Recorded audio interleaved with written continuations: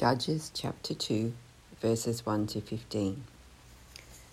The angel of the Lord went up from Gilgal to Bochum and said, I brought you up out of Egypt and led you into the hand I swore to give to your ancestors.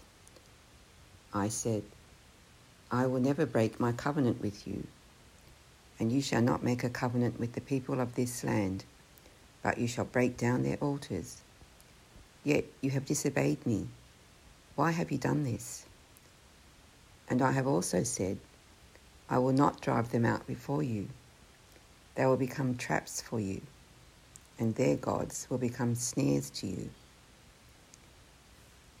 When the angel of the Lord had spoken these things to all the Israelites, the people wept aloud, and they called that place Bochum. There they offered sacrifices to the Lord. After Joshua had dismissed the Israelites, they went to take possession of the land, each to their own inheritance. The people served the Lord throughout the lifetime of Joshua and for the elders who outlived him, and who had seen all the great things the Lord had done for Israel. Joshua, son of Nun, the servant of the Lord, died at the age of 110, and they buried him in the land of his inheritance at Timnath-Heres, in the hill country of Ephraim, north of Mount Gaash. After that whole generation had been gathered to their ancestors, another generation grew up, who knew neither the Lord nor what he had done for Israel. Then the Israelites did evil in the eyes of the Lord and served the Baals. They forsook the Lord, the God of their ancestors, who had brought them out of Egypt. They followed and worshipped various gods of the peoples around them. They aroused the Lord's anger because they forsook him and served Baal and the Ashtoreths. In his anger against Israel, the Lord gave them into the hands of raiders who plundered them. He sold them into the hands of their enemies all around, whom they were no longer able to resist. Whenever Israel went out to fight, the hand of the Lord was against them to defeat them, just as he had sworn to them. They were in great distress.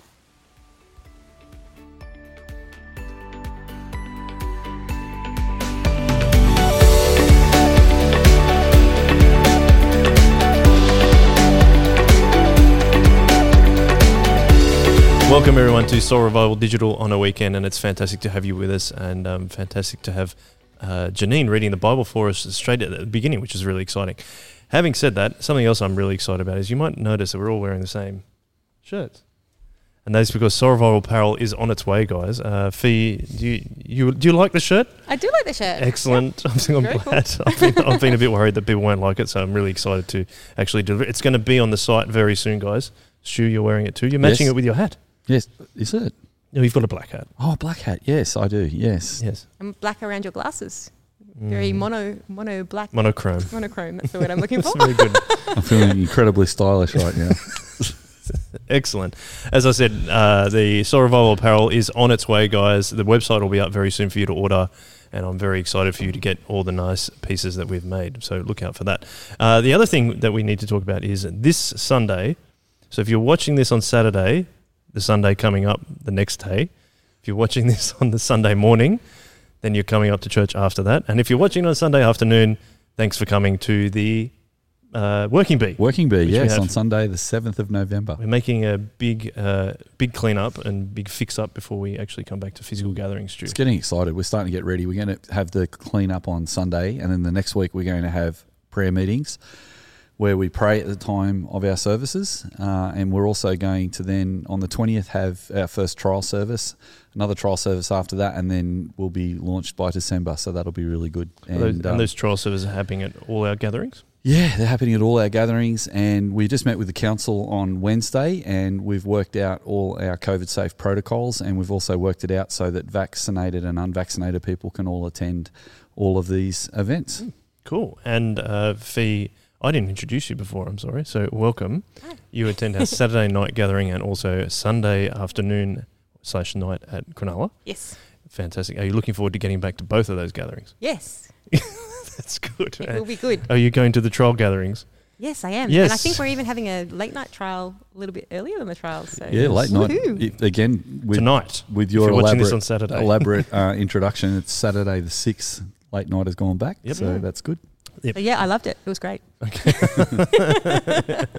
Oh, the working bee. What time? What time should we expect people to come? Or what time does it start? Sorry, So Braddo and I will be here from 8 o'clock on Sunday morning. 8 o'clock Sunday morning. And if you're getting up to watch the Sunday service, you can come after the service, and we should be still doing bits and pieces. Excellent. So, if you feel like cleaning, see you there.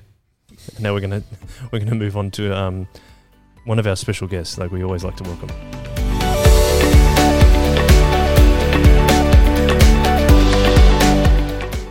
Welcome back, everyone. It's fantastic to have you back with us. It's fantastic to have a couple of my friends along with me, some very good friends. First, I have Tim. Hello.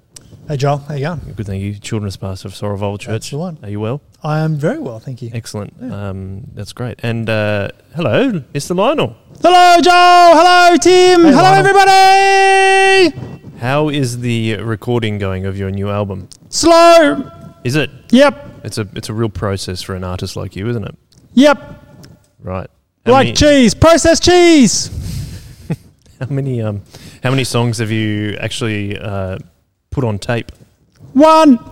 One. I thought you were working on the second one. Yep. Still working! Oh, okay. Do you need like a special producer to come in to help you? Need someone to lead the team! Oh, do you? Yep, Is that right? yep. Okay. Because it's hard, because I got to fight grime on the weekends You're too! very busy. Yep. Yeah, right. Is the cleaning help you give you inspiration for your songs? Sometimes not. Okay. Good. Well, maybe you should do it more than just on the weekends and you might get more inspiration. But then I can't sing the song. Doesn't sound as good. Fight grime on the That weekdays. doesn't matter. But wouldn't you agree, Tim, that every artist must evolve? Well, that's true. Yeah, we've been Joel and I were talking about that on the Shock Absorber podcast actually, about how the evolution of different artists. David Bowie, Taylor Swift. Taylor Swift was the next one. David Yeah. Bowie turned into Taylor Swift. No, they were two different people that both had similar processes. Yeah, but they're good artists. You should check them out and copy some of their thoughts. They're good. Copy their songs. Done. Maybe not copy their songs. They might have some problems with that. But it takes some inspiration. Like people don't clean. Yeah. Yep, that's it. Perfect. I like it. Have your eyes always moved when you move your head? Seems to be happening more as this goes on. Okay. As what goes on? This podcast, YouTube thingy, Facebooky. Okay. Yeah. The more you talk, the more your eyes move. Yep. That's right. Okay. Tim, Lionel, got to remember your name, sorry. Lionel was talking about leaders before. He had a problem with leaders, but that's something we're talking about in this series of Judges too, right? It is, because God gives his people leaders, judges, during this period, and that's what our next little series is about, as we've said.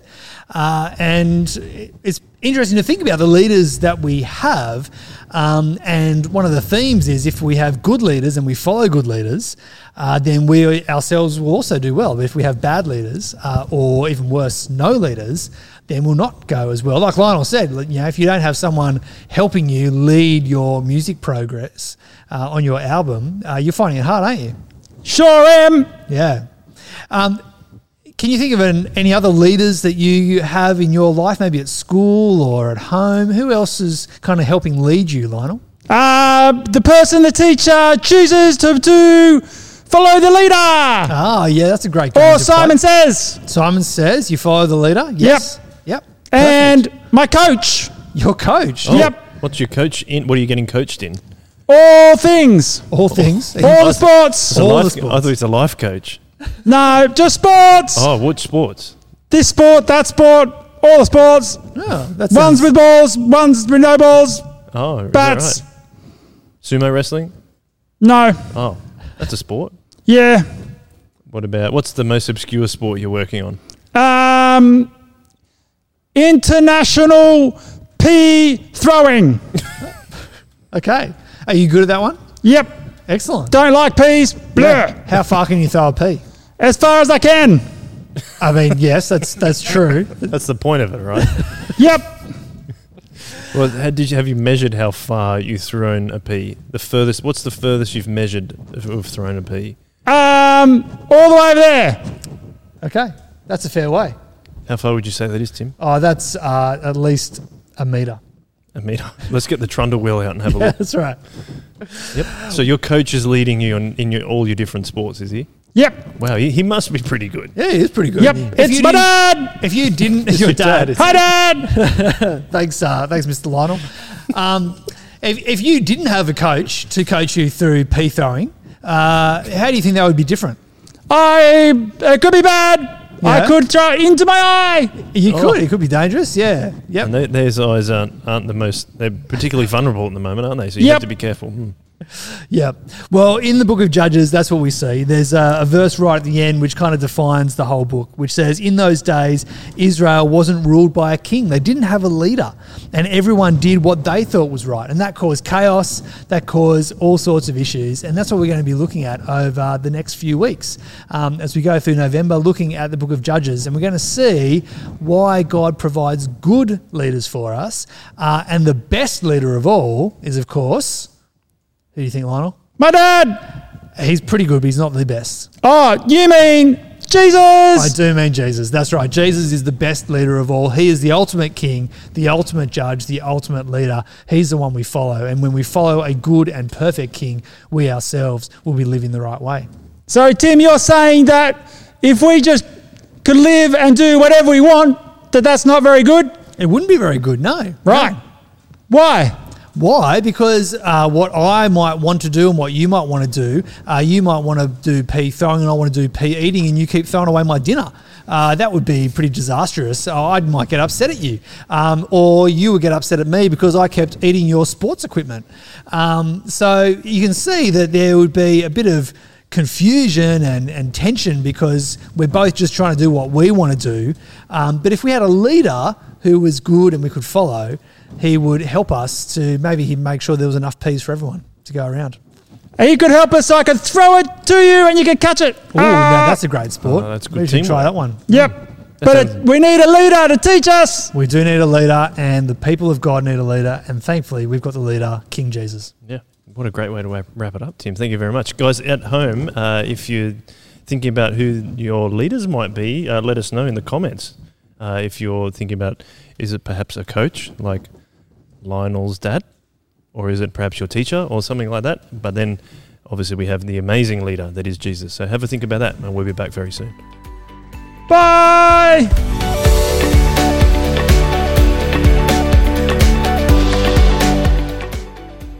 Hi, my name's Lewis. I'm going to be praying for us today, so if you'd like to bow your heads and pray with me, I'm going to begin now.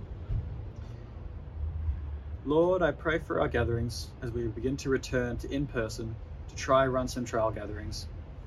Lord, I pray that you would protect all involved and that it would lift the spirits of those who have been stuck in lockdown for so long now.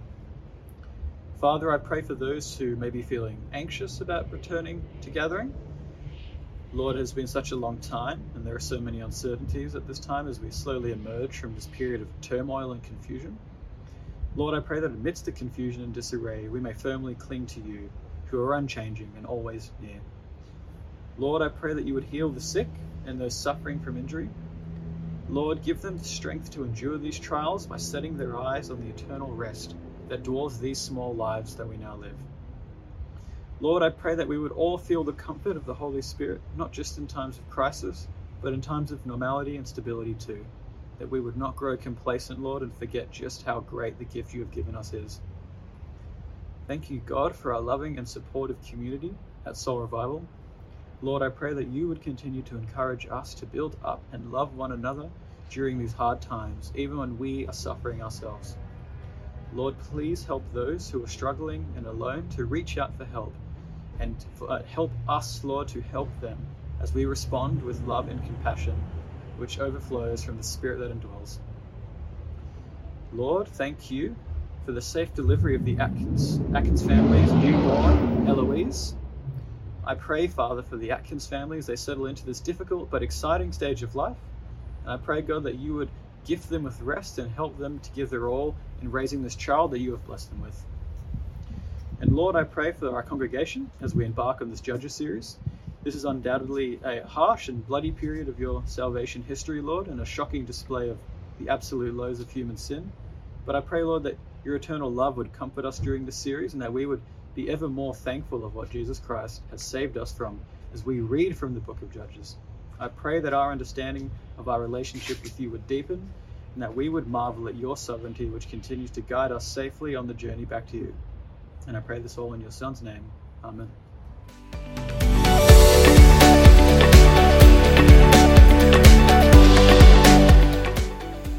Today's reading is from Judges chapter 2, from verses 1 to 15. The angel of the Lord went up from Gilgal to Bochim and said, I brought you up out of Egypt and led you into the land I swore to give to your ancestors. I said, I will never break my covenant with you, and you shall not make a covenant with the people of this land, but you shall break down their altars. Yet you have disobeyed me. Why have you done this? And I have also said, I will not drive them out before you. They will become traps for you, and their gods will become snares to you. When the angel of the Lord had spoken these things to the Israelites, the people wept aloud, and they called that place Bochim. There they offered sacrifices to the Lord. After Joshua had dismissed the Israelites, they went to take possession of the land, each to their own inheritance. The people served the Lord throughout the lifetime of Joshua, and of the elders who outlived him, and who had seen all the great things the Lord had done for Israel. Joshua, son of Nun, the servant of the Lord, died at the age of 110, and they buried him in the land of his inheritance at Timnath-Heres, in the hill country of Ephraim, north of Mount Gaash. After that whole generation had been gathered to their ancestors, another generation grew up, who neither knew the Lord nor what he had done for Israel. Then the Israelites did evil in the eyes of the Lord, and served the Baals. They forsook the Lord, the God of their ancestors, who had brought them out of Egypt. They followed and worshipped various gods of the peoples around them. They aroused the Lord's anger because they forsook him and served Baal and the Ashtoreths. In his anger against Israel, the Lord gave them into the hands of the raiders who plundered them. He sold them into the hands of their enemies all around, whom they were no longer able to resist. Whenever Israel went out to fight, the hand of the Lord was against them to defeat them, just as he had sworn to them. They were in great distress.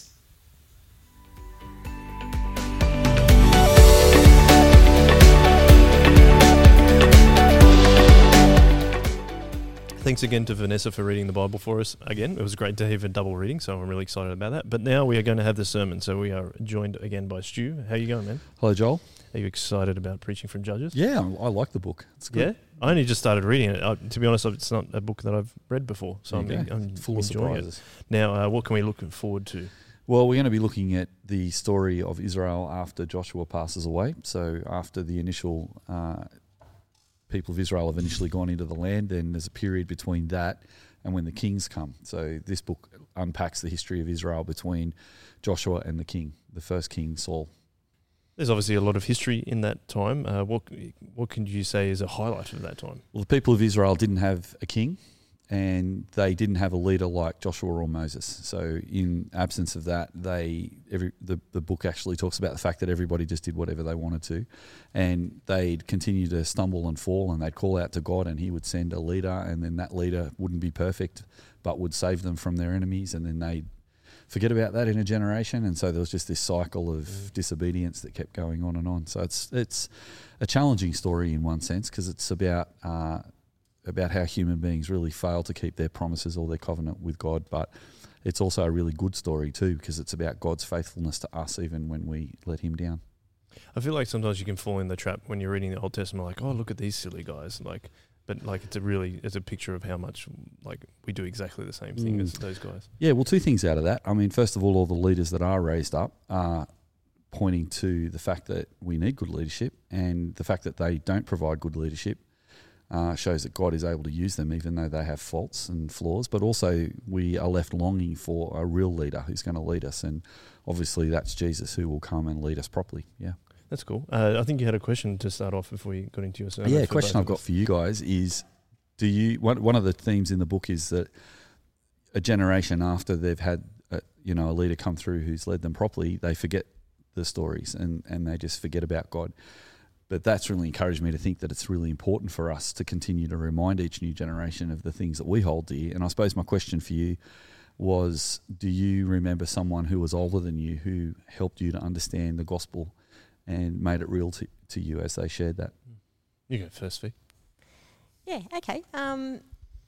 There's been lots of people, but one that really springs to mind was somebody who led a Bible study that I was involved in as a young person. So it was probably the first Bible study I was in, sort of coming out of youth groupy sort of type, like what we would do on a Friday night, those sorts of Bible studies. So it was at someone's home. They were inviting us to their home. It was a bunch of similar sort of age. We were all girls, but there was a bit of a mix of people in that. And her name was Judy Baldwin. So some of you guys will be familiar with her if you're involved in Gymea Anglican Church. And her son Tim, I did youth ministry with him for a long time back in the day with Stewie. So so she was someone who, just really was just somebody I could look to who was the next generation and loved Jesus. And growing up in a family that didn't go along to church, beautifully my mum does now, but at the time she didn't. And so this was someone I could look to and go, okay, that's what it's like to be a grown-up who's a Christian. And because we did Bible study together, she opened the Word with us. So, that's really, really cool. And shared her life with us as well, which was really cool, Fee. encouraging. What about you, Joel?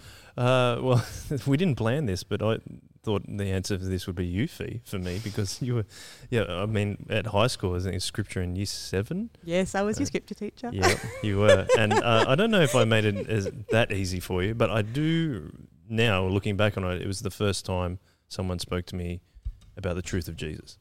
And that was really cool, and obviously led me down the path of becoming a Christian, and God worked through you for me to become a Christian. And I think that was really, really cool. And you're very gracious to us, and also shared your life with us at certain points. And I think that was that's a nice memory to have. Yeah. But you were the first person to talk to me about what Jesus had really done. That was one of the most beautiful things at that time, because it was, there was an opportunity to really just sort of be that doorway and see the people who, not necessarily straight away, but were then opening up, and then the joy of then seeing them join all sorts of different churches. But like I had a bit of a rule that I wouldn't invite crew to our church unless they didn't have a connection with another church, because my role was not to fill the coffers of our church. It was about making sure that everybody had an opportunity to connect with people about Jesus. But there were people like yourself who didn't have any other connections, who then it was our church was the one, and that used to just make me very, very stoked when that happened. So, yes, well, thank you exciting. for your faithful service as well, because we really appreciate it. Stu, is it time to start your sermon in Judges? I think that'd be terrific. Excellent. So how about we dive in? Well, thanks, Joel, and thanks, Fee, for your thoughts. It's really exciting to hear how people can pass on the gospel from one generation to the next.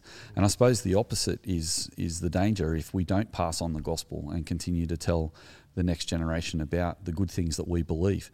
Now, the story that we're looking at today is the story of Judges, and the story of Judges is a terrific story, and it's also a challenging story, because the story takes place between the people of Israel being led by the great leader Joshua, and then it sort of flows through all the way through to when the people of Israel had their first king, Saul. And so what happened in between? And the story is quite confronting, because the people of Israel continue to be unfaithful to the covenant that they made with God. And yet, despite their unfaithfulness and their inability to serve God and remind each new generation of the good things of God, that God is good and He is always good, the people of Israel keep failing, but God keeps hearing their pleas when they call out to Him, and He keeps raising up leaders for them that can save them from their enemies. And the interesting thing about these leaders is even the leaders themselves aren't particularly impressive. And so what we're left with as we read this book is we're left with this incredible sense that we as human beings are very fragile and we're very unable to keep our promises to God. Yet God is faithful and he is mighty and he's able to save and he's able to look after us despite our sinfulness. And when we call out to God, he listens and he provides us with leadership. And the leaders that are provided for in the book of Joshua are not perfect, as I said, but they're kind of like a signpost to the perfect leader that God would raise up and send to us, which is Jesus himself. So let's dive into the book and have a look at what we're talking about here. And we're going to pick up the story in chapter 2 of Judges, verse 1. The angel of the Lord went up from Gilgal to Bochim and said, I brought you up out of Egypt and led you into the land I swore to give to your ancestors, I said. I will never break my covenant with you, and you shall not make a covenant with the people of this land, but you shall break down their altars. Yet you have disobeyed me. Why have you done this? And I have also said, I will not drive them out before you. They will become traps for you, and their gods will become snares to you. When the angel of the Lord had spoken these things to all the Israelites, the people wept aloud, and they called that place Bochim, which means place of weeping. There they offered sacrifices to the Lord. Well, this is a very dreadful, I suppose, warning of what is going to take place in the history of the people of Israel. And what we're going to see in chapter 2, actually we see it all the way through chapter 1 through to 3, is like an introduction to the book of Judges, so that we're going to get to understand this story. And to help us to understand this today, what we're going to do is look at the introduction in two parts. The two parts are chapter 1 verses 1 to 2 verses 5, which contains part of our reading. And the second part is chapter 2 verse 6 to chapter 3 verse 6, which again takes into account part of our reading. Well, in part 1, what we see is that the book picks up and enhances some of the conquest narrative in the book of Joshua. Now, if you've forgotten what we did in Joshua just recently, we looked at the book of Joshua and we saw that the people of Israel were led through the desert by Moses. They had escaped out of Egypt because God had liberated them from the Egyptians, and Moses took the people of Israel to Sinai. And when they got to Mount Sinai, Moses went up onto the mountain and he took the law of God, the 10 Commandments. But as he was coming down the mountain, he sees that the people of Israel had taken all the gold that they'd taken from Egypt, melted it down, and in the time that Moses was up on the hill, they'd already started to make it into an altar, and they were worshipping other gods at this altar. Right from the very beginning of their history, they had stumbled into idolatry. Now, in that dreadful moment, Moses pronounces the judgment of the Lord on them, and the consequence of that sin of idolatry on that generation was that that whole generation would need to pass before the people of Israel would come into the promised land. And so they lived in the desert for 40 years. And even Moses himself didn't go into the promised land because even he was unable to fully trust in the promises of God. Really simple thing. God asked him to tap a stick on a rock so that water would come out so that the people of Israel could drink. But Moses tapped it twice just for good measure and didn't fully accept the instruction of God. And so what we see in that narrative is despite the failing of the people of Israel, God actually saved a remnant of Israel, a generation that was ready to go into the land that he had promised. Now, the people of Israel come to the land of Canaan, and they're led by Joshua, who leads them across the Jordan into the land, and they fight a series of wars. Now, the narrative is quite confronting to our modern ears as we read of battle after battle and all sorts of chaotic examples of infidelity of the people of Israel towards God in the midst of those stories. But the major theme of that is that the people of Israel are being given the land and they're unable to actually, again, do what God asked them to do. He has pronounced judgment on the people of Canaan because the people of Canaan have been committing adultery for generation after generation, and the practices that they've been undertaking in the land have been dreadful.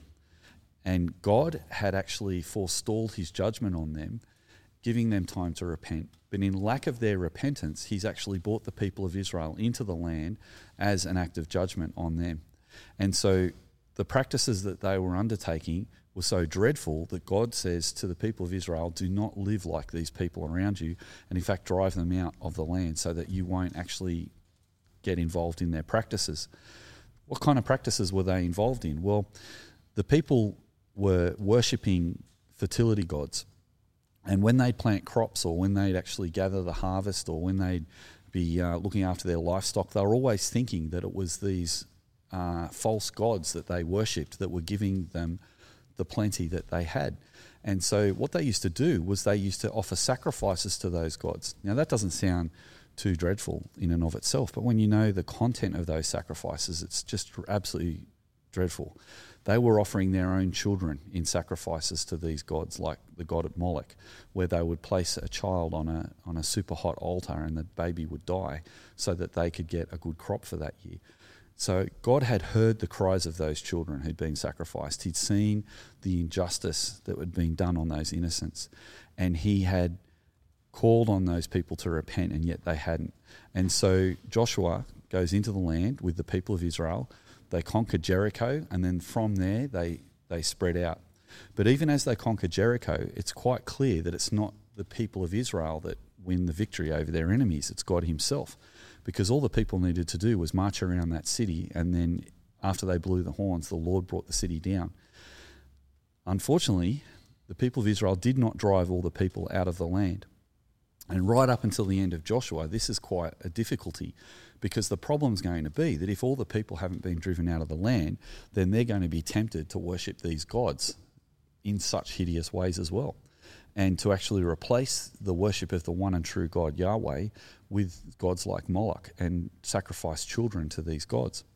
And so, as I said, part 1 of the introduction, chapter 1, verse 1 to 2, verse 5 of the book of Judges, is revisiting this content, and we're understanding that this is a big problem for the people of Israel. Because even in the reading that I just read, you can see that the Lord had said that he will never break his covenant with them, but they have broken their covenant with him. They haven't driven out the people of the land. In fact, in verse 2, it says there that they had disobeyed him. And he goes on to say that as a result of the fact that they've disobeyed him, God will not drive the rest of the Canaanites out of the land, and they will become like a thorn or a trap or a snare to the people of Israel.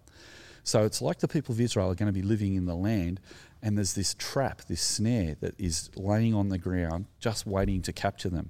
And unfortunately in the book of Judges, we see that this is exactly what happens. That instead of following God, in chapter 2, verse 3, we read that indeed these gods do become a snare to the people. Chapter 2, verse 3, and as I've always said, I'll drive them out before you. They'll become traps for you, and their gods will become snares to you. It's quite ironic, isn't it, that something they think is going to give them fertility and a good harvest will actually be something that will lead to their destruction. It's quite a contrast from what they expect. See, that's the problem with the sin the people of Israel had been caught up in. The temptation for them was that they'd come into a land that was flowing with milk and honey. There was this amazing bounty in this land that they'd come from. Remember, they'd been wandering in the wilderness for a long time, and they hadn't seen anything like this in their generation. When the spies went out from Joshua in the book of Joshua to go and spy out the land, they came back saying, "We've never seen giants like this. The land is so plentiful. This is an amazing place." And the problem for them is that they're tempted to think that the reason the plenty is in the land is because of the gods that these people worship. And so rather than trusting in God for their sufficiency, they're tempted to actually go, well, the people of Canaan have been successful in their agriculture because they sacrifice their children to Moloch. Maybe if we sacrifice our children to Moloch, we'll become as successful as them. Now that may sound strange to our modern ears to think that someone would be tempted like that. But I think in our generation we have similar temptations. We are tempted to think that materialism will satisfy us and that materialism will provide all the safeguards we need in our world. And we might not be aware of it, but our world that we live in is so materialistic that the air we breathe is materialism. We think of money as something that will bring us security. We think of the things that we can achieve through the works of our own hands as the way that we can be powerful and successful and safe. But here we are tempted to be a little bit like the people of Israel. While we wouldn't sacrifice our children on an altar, we are willing to trade the worship of God and trust in Him for trusting in materialism. And sometimes if the sharp edges of those two things come together, sometimes we even choose materialism over God.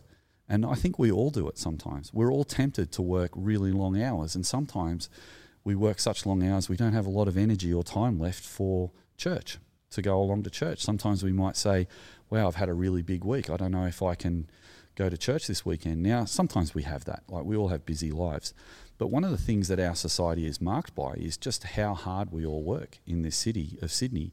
And as a result, sometimes we can actually be spending all our time working and maybe ask ourselves, could we be actually relying more on God? There was a time in our culture where we used to set aside Sunday as the Sabbath, where no one worked and no one played sport and everybody rested and went to church. And those days are within living memory. But my generation was probably the last generation to remember those times. The generation that's growing up now doesn't remember a time where we used to put aside a Sunday. Now, what is the relevance of that for what I'm talking about? Well, the relevance of that is that the idea of putting aside one day a week is that we would be foregoing work for one day a week so that it would help us to remember that it is God who we rely on, not our own work. That we will trust that God will provide our needs even if we put aside a day a week that we could have been using to make more money or to get more things. But we're actually putting that aside so that we might trust in the Lord God and rest amongst His people once a week at church. In fact, Christians of an earlier generation used to do that so often that people would get up on a Sunday morning, go to church, they'd go home, sometimes have lunch with someone, family or someone from church, and then they'd go back to church again in the evening. That was such a normal practice that our Anglican prayer book actually has two separate services, one for Sunday morning and one for Sunday night, one called Morning Song and one called Evensong. And it's just an amazing thing to think these days. Could you imagine people doing that, to actually have enough time to go to church twice on a Sunday? Well, I think what we've done is unthinkingly just let go some of those practices. Sure, we've been able to continue to worship God, we continue to go to church, we continue to practice as Christians, but we've actually, I think, lost that weekly reminder that we're relying on God alone. And that's actually an example of what's happening amongst the people of Israel. They have allowed their practices to slide just a little bit, so that a new generation will come along who forgets some of those things altogether. Like I said, if I was to say to some young people in Sunday school or in the kids ministry at church that people used to go to church twice on a Sunday, they might look at me blankly going, I've never experienced that. Well, this is what's happened with the people of Israel, but in an even more dramatic sense. So if part one of the introduction reminds us of the conquest narrative from Joshua, part two of the introduction actually rehearses the consequences of that forgetting. Because one generation didn't pass on the knowledge to the next generation, the narrative that unfolds is a dreadful cycle of failure after failure after failure. And from chapter 2, verse 6 through to 3, verse 6, we see that Israel actually does slip away from the worship of God and starts worshipping the Baals. Have a look at chapter 2, verses 11 to 12. Then the Israelites did evil in the eyes of the Lord and served the Baals. They forsook the Lord, their God, the God of their ancestors, who had brought them out of Egypt. They followed and worshipped various gods of other peoples around them. They aroused the Lord's anger because they forsook him and served Baal and the Ashereths. Now, it's interesting that the gods are called Baals there. The Canaanites worshipped many gods, but these gods were gods of war. They were ruthless, and in the Canaanite theology, those gods saw the human race as slaves, mere slaves to do their bidding. And yet God had shown through Moses that he had created the world alone. There were no other gods, and that he had spoke the world out of order and created the world. And the people that were created in that orderly creation were not slaves of the gods, but actually they were friends of God, that he was their king and they were his people. And Israel had forgot that very core value of their identity. And because they had forgotten their identity, they were tempted to worship the other gods so that they could try and profit from those other gods. So let's have a look at the flow of what happens. It's actually called a Deuteronomic cycle. And it's introduced like this. Israel does evil in the eyes of Yahweh, serving the other gods. They experience Yahweh's anger in the form of failure in battle and oppression by their enemies. The people cry out in distress, and God rescues them by sending a judge to deliver them. And when the judge dies, the cycle begins all over again. So Israel does evil in the eyes of God by worshipping the Baals. Then they experience an invasion from a particular enemy, and they fail to conquer them. An example of that is in verses 14 to 15, and I'll read that for us. In his anger against Israel, the Lord gave them into the hands of the raiders who plundered them. He sold them into the hands of the enemies all around, whom they were no longer able to resist. Whenever Israel went out to fight, the hand of the Lord was against them to defeat them, just he had sworn to them. They were in great distress. And so the people realized through losing a battle that the true God, Yahweh, has actually not fought for them. So there must be some vestige of memory there that they remember that Joshua took the first city in Canaan because the Lord God delivered those enemies into their hands. And so they cry out in distress. An example of that is in verse 16 of chapter 2. Then the Lord raised up judges who saved them out of the hands of these raiders. So the people cry in distress, and God raises up this leader he calls a judge, and he uses the judge to defeat their enemies. Verse 18, we read this. Whenever the Lord raised up a judge for them, he was with the judge and saved them out of the hand of their enemies as long as the judge lived. For the Lord relented because of their groaning under those who had oppressed and afflicted them. So isn't it beautiful? Even though the people have turned their back on God, he hears their cries, just as he heard their cries when they were in Egypt. And he raised up Moses, not a perfect leader, but a wonderful leader of the people of Israel. Well, now in this time between times, so to speak, between Joshua and the kings, God raises up these judges. Now, that's a strange word for a leader, a judge. Does that mean he raised up someone who had a funny hat on and a big robes and carried a big mallet around and said, order, order in the court? It wasn't that kind of judge. There was a sense that in the people of Israel, a judge was someone who might litigate disputes amongst the people. However, these judges were more military leaders than judges in a courthouse. And so this military leader was raised up by God, and it's really explicit in the text there that it wasn't even the judge that saved them from their enemies. It was actually the hand of God that saved them through the judge. So this is a really important cycle that we're going to see time and time again, because when the judge dies, the cycle will begin again. The people will forget. Let's have a look at verse 17 and I'll show you what I mean. Yet they would not listen to their judges, but they prostituted themselves to other gods and worshipped them. They quickly turned from the ways of their ancestors who had been obedient to the Lord's commands.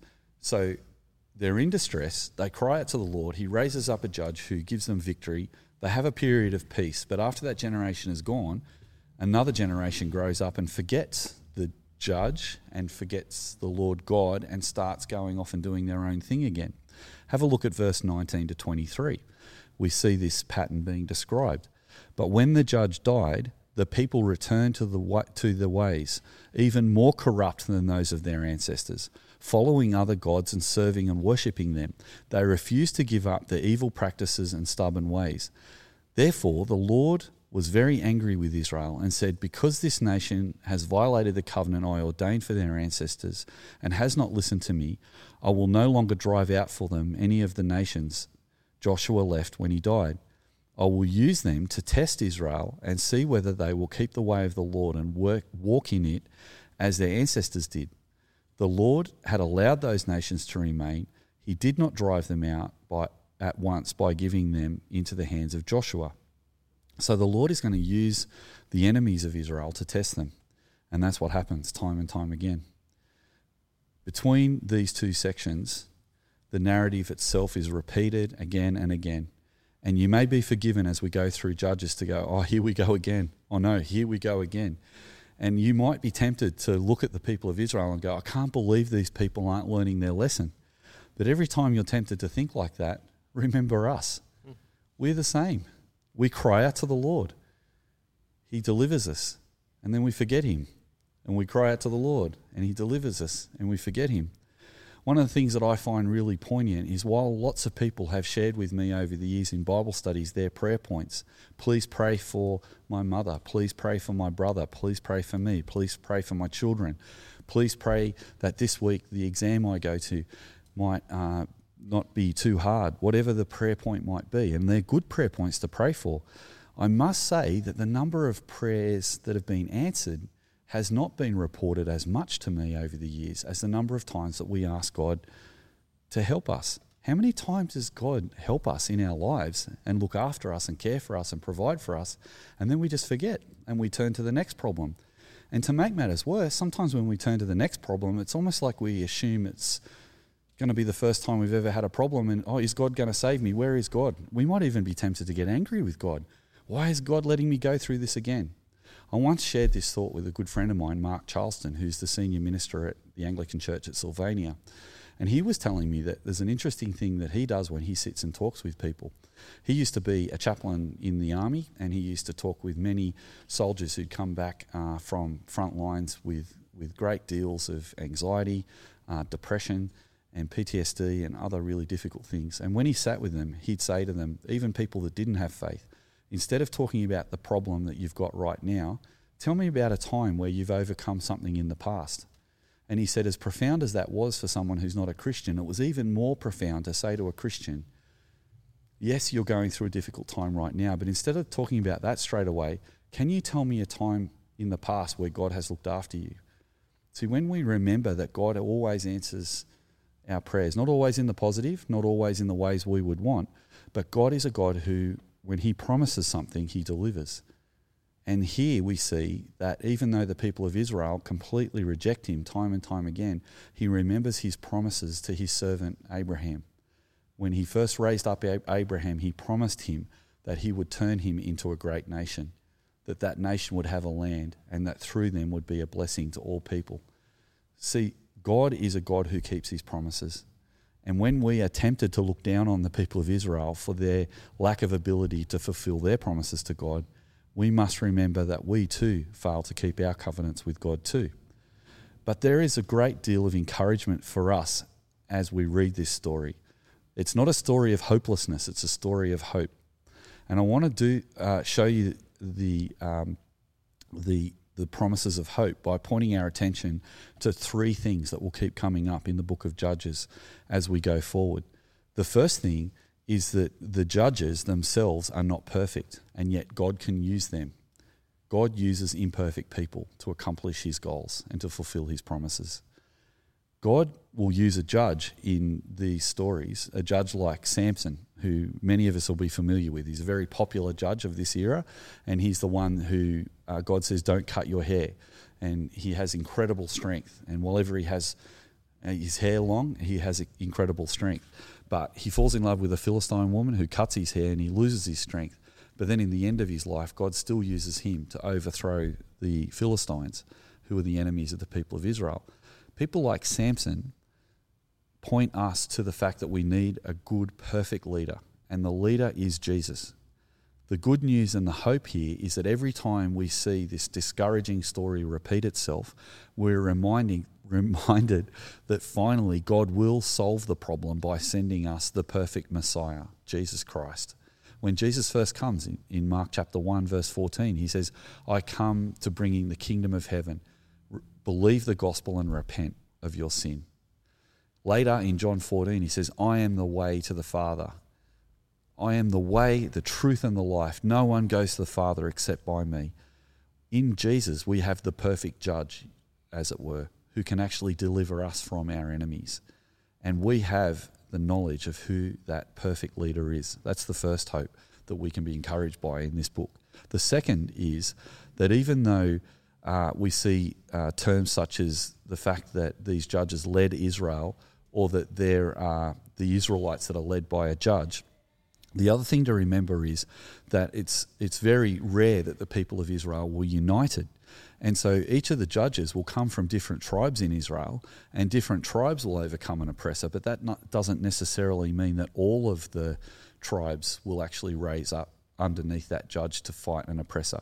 So as you go through the book and you hear that the judge led Israel and the Israelites together went into battle for the Lord under that judge, etc., what you need to remember is that they were divided and they were arguing with each other.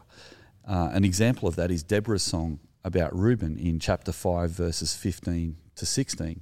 Here, Deborah actually has a scathing backhand at the tribe of Reuben for being lazy and not getting on board with the war against God's enemies. And here in chapter 5, verse 15, this is what we read. The princes of Issachar were with Deborah. Yes, Issachar was with Barak, sent under his command into the valley. There you go. There's an example of Deborah being the leader of Israel who's going into battle. In the districts of Reuben, there was such a searching heart. That's a funny statement. There was such a searching heart. What that means is they were asking themselves, should we join under the judge Deborah, that she's leading Israel into battle? Should we follow her? Verse 16, why did you stay among the sheep pens to hear the whistling for the flocks in the districts of Reuben? There was such a searching of the heart. There she repeats that phrase again. What's the whistling of the flocks? Well, instead of going into battle, the shepherds were sitting around whistling to their flocks. And Deborah is actually saying to them, you're actually not being faithful while we're being faithful to God and rising up against his enemies. You're not doing that. Why is that encouraging? Well, the encouragement I get from that is sometimes when I look around the church, I sometimes don't see a united family who are all single-focused, following together. Sometimes we argue with each other. Sometimes we disagree with each other. Sometimes we make different decisions, and sometimes we hurt each other, and sometimes we're hurt by each other, by what people say and what people do. I think this is quite poignant at the moment, because at a time where our society is incredibly faced with a big problem, overcoming COVID, the government has said that they want everyone to get vaccinated, and many people are getting vaccinated and some people are not being vaccinated. I think the hope from this passage is that I hope that even though we might make different decisions on vaccination, that we won't be like Reuben and become people who are divided and don't follow the leadership of our Lord Jesus through this time. I hope we don't become divided. I hope the Holy Spirit will unite us and continue to help us to be one family through the midst of sometimes decisions that we make that are different. We need to remember that we are united to Christ because what Jesus has done for us on the cross. When he died and he rose from the dead, he reconciled us to God and he reconciled us to each other. So we are a family.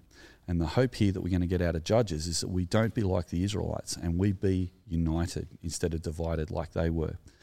Now, the last thing I want to draw to your attention as we look at this book, the third thing, is related to the overall story. And the hope of the story is that even though we see the failure of Israel time and time again, the narrator is not interested in us just seeing that as a meaningless cycle of failure. What the writer is wanting us to understand is that even though there's an unrelenting deterioration in the godliness of Israel, right down to the time of Samuel, there will be leaders that the Lord will rise up, that the people will follow, that will actually turn that situation around. So that what we see in the book of Judges is that as Israel did evil in the eyes of the Lord, which is a phrase that's repeated time and time again, the Lord continues to punish them, and a remnant of the people turn to him and ask him to save them. And so what we've got is, in the book of Judges, this really stark image of the people of Israel doing whatever occurs to them. They do whatever is right in their own eyes, and they fail to follow Yahweh. But in the midst of that, Yahweh can bring mercy and order in the midst of chaos. And I find that as a really awesome hope, the third hope that there is in this story that seems to be a story of chaos. Remember earlier I said the Baals were the gods that the people were following. The narrative about the Baals was that they were this chaotic group of gods that were all warring with each other. They even created the world according to their mythology out of a war. They fought each other, and the human beings on earth were just their slaves.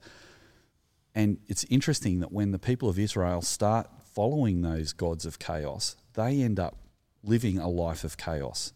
They think they're going to have good crops and wealth and prosperity by following these other gods, but all that happens in this narrative is chaos when they abandon God.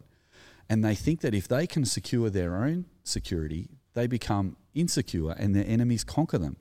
Yet when they turn back to God and follow His mercy and understand their primary identity is in following Him, there is order and stability.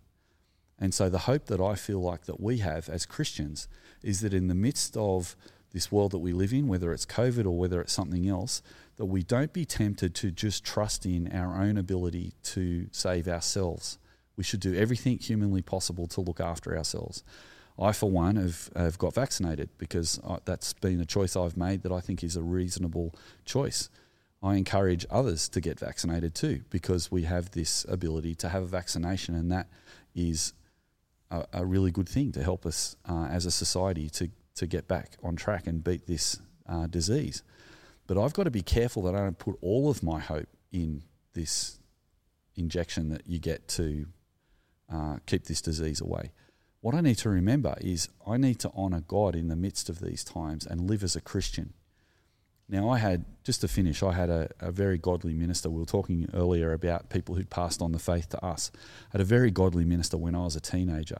And when I was a teenager, he would talk to me about this kind of idea. And he said to me, how are you going one day? And I said, well, actually, Jack, I'm not doing real well. I don't even know if I'm a Christian anymore. And when I said that I didn't know if I had enough faith and I didn't know if I was a Christian anymore, Jack said a surprising thing. He didn't sit me down to try and talk me into being a Christian. He looked me in the eye and he said, Stuart, keep living as a Christian. Don't stop living as a Christian. And pray that God will give you your faith back. Pray to God for faith. And the prayer you could pray is something like this: God, in my unbelief, please give me belief. But in the midst of praying that prayer and waiting for that prayer to be answered, he said the really important thing is that you don't stop living as a Christian, because that's all that God wants for you to do. Just keep living as a Christian. And my encouragement today is, in the midst of all these changes, in the midst of coming back out of COVID and all this different thing, in the midst of some people choosing to be vaccinated and other people choosing not to be vaccinated, let's not fight and squabble with each other over these things. Let's be kind to one another. Let's be patient with one another. Let's be self-controlled. Let's try and listen to each other. And let's pray for the fruit of the Spirit, that we'd be patient and kind and love one another. In other words, just like Jack said, let's keep living as Christians. So as we come back together, let's have that forefront in our mind as we look at the Judges, that we will remember the warning and also the third hope, that we are not to live in chaos and argument and dissension, but we are meant to follow God and trust in Him. One way. Thank you, Stu. One way as well. I had one question after listening to your sermon on Judges. Was that so? You talked about the Deuteronomic cycle. Deuteronomic cycle. Deuteronomic. Yeah. It's very difficult to say. So it goes: Israel does evil. Yeah. And they experience Yahweh's anger because of that evil, usually through an invasion. Mm-hmm. So then the people cry out. God's people cry out. God sends a judge to rescue them. Mm-hmm. The judge passes away, and so they forget about God again. Mm-hmm. And you were saying that we can be tempted to think that we're not the same as the Israelites, but really we really are. Mm. And so we often ask God to help us, and then we forget about Him. Mm. How do we stop that from happening? How do we keep living as Christians, as you said then? Yeah, well, I think as Jack said, just keep living as a Christian. I think the thing I've been taught from a very young age is God is, in some ways, God is more interested in the little things we do than the big decisions that we make. You know, sometimes we'll talk to God and say, God, should I go this way or that way with my career, or should I buy this car or that car? Should I get this house or that house? But sometimes we don't stop and pray when we're faced with a difficult conversation that we're having with someone. We don't think about it. We just say what first thing that comes into our mind. Or we might be on Facebook and we see someone that annoys us and we might just write something back to them. Or I think what Jack was saying is the way to maintain what I would call a Christian piety is to keep living as a Christian day by day, to pause and pray, to be seeking the Lord in all the little things, trying to serve him in all the little things. And if we're doing that all the time, the little things, and it seems to me that the big things kind of work out. But I think the thing with the people of Israel is that in their everyday lives, they'd started to rely on things other than God instead of obeying him in the little things. Yeah. What do you think? I said think then. What do you think? Think Yeah. Yeah, that's what I was doing. I really like that point that Stu brought up, is that if we're not following God, it can lead to chaos. But if we do follow God, it's almost like an antidote to the chaos. What do you have any thoughts about that as well? Yeah. I really resonate with the big thing, little thing that Stu said, because having spent a lot of time over my years of doing different things in church and ministry and having different opportunities, I spent a lot of time with young people who were, at that point where they were thinking, what's my life going to be? Or I've been privileged to walk along some younger women who are thinking about, what's my relationship life going to be? And often those things can be so overwhelming, and people have an idea in their head what they want to do, and it is. I mean, I don't know. I was going to say it's a long time since I was never in the dating scene. Luckily, praise the Lord, never had to go there. But it's a long time since I was in that age where there were relationships. Was it going to happen? Wasn't going to happen? That sort of stuff, and that is chaos. And if you think as a young woman that the big thing is you've got to find that person, and I'm talking from the as a young man, as anybody, like that just puts you into this. You're constantly. It's chaotic, And I talk to young people now, and the whole idea of there's the online dating, and then obviously through COVID not so much, but meeting people and trying to read the signs and what's going to happen. That is just, it's not a way to live in order and with peace in your heart. But it's hard to understand that God just wants you to work on your relationship with him, and obviously be a loving friend and brother and sister to to your brothers and sisters in Christ, but then sort of see how things happen. So I suppose that whole chaos and order thing, it's really interesting. It's a long story, so I won't tell the long story version of it, but there was a point when Sadie, Steve, my husband and I were friends. We were friends for quite a while before we started dating, and there was a point where I thought, I would like something to happen there. And it wasn't until I actually went, and it was funny, I was journaling at the time. You journal a lot. I haven't journaled much recently, but I was journaling at the time, and I actually have the journal that I wrote when I just went, God, you're in control. If this is going to happen, it's going to happen. I don't want to worry about it anymore. You're trying to read the signs, all that sort of crap. Anyway, can I say crap? Anyway, it's church. Crap. And there was a real peace in that. And it was literally within a week and a half's time that we had our first thing that was one of those silly things where people were going to the movies and then everybody pulled out, and then it became just us going, do you still want to go? I'll go if you go. It was one of those things. Yeah.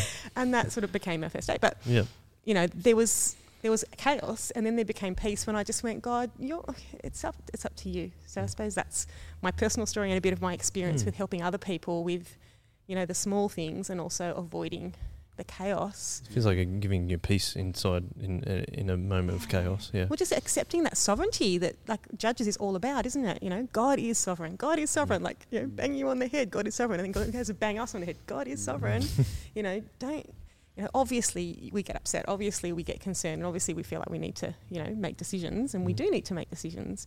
But if we do it from a point of, and I suppose a less controversial one is the career one or the job one, I think, as you said, it's not about what job you're doing. How are you doing it? How are you treating the people around you?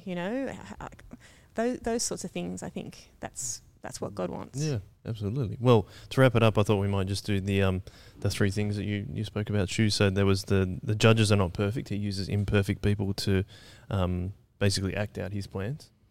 Number 2 was, though the judges led Israel, it's rare that they were united. So let's work on being united together. And the third one was looking to God for peace in the chaos. So thank you for bringing those points to us, and I hope that's been encouraging to you, everyone at home. We're going to wrap it up, and we'll be back very soon.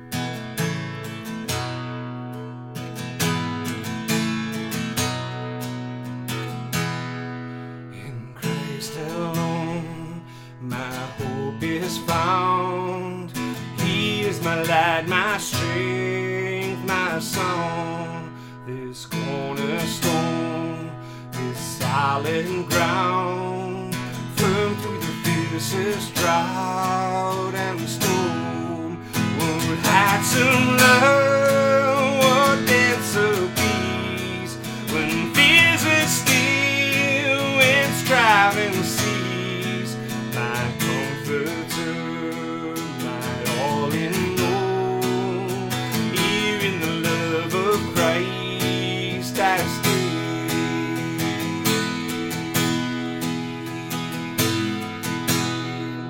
In Christ alone, who took on flesh, fullness of God in helpless babe, this gift of love and righteousness, scorned by the ones he came to save. The lonely cross as Jesus died, the wrath of God was satisfied.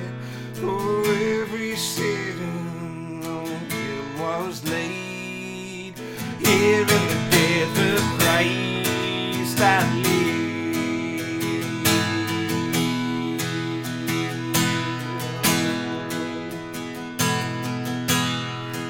Here on the ground his body lay, light of the world by darkness slain.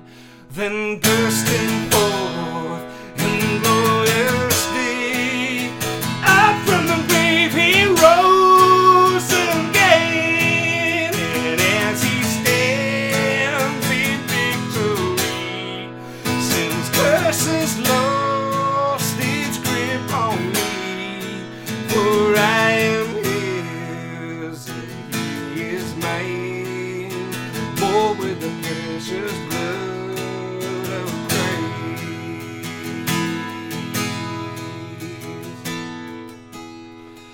No guilt in life, no fear in death. This is the power of Christ in me. From life's first cry to final breath, Jesus commands my destiny. No power of hell, no scheme of man can ever pluck me from his hand till he returns or calls me home. Here in the power of Christ I stand.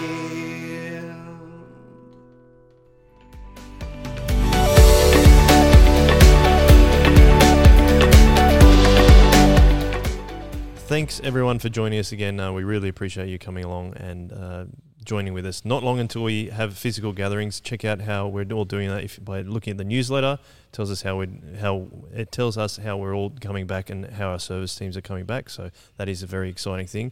The other thing to say is, if you're watching this on Saturday, see you at the Working Bee if you feel like coming on Sunday the 7th of November. If you're watching on Sunday morning, see you after church. And if you are watching this on Sunday afternoon, thanks for coming.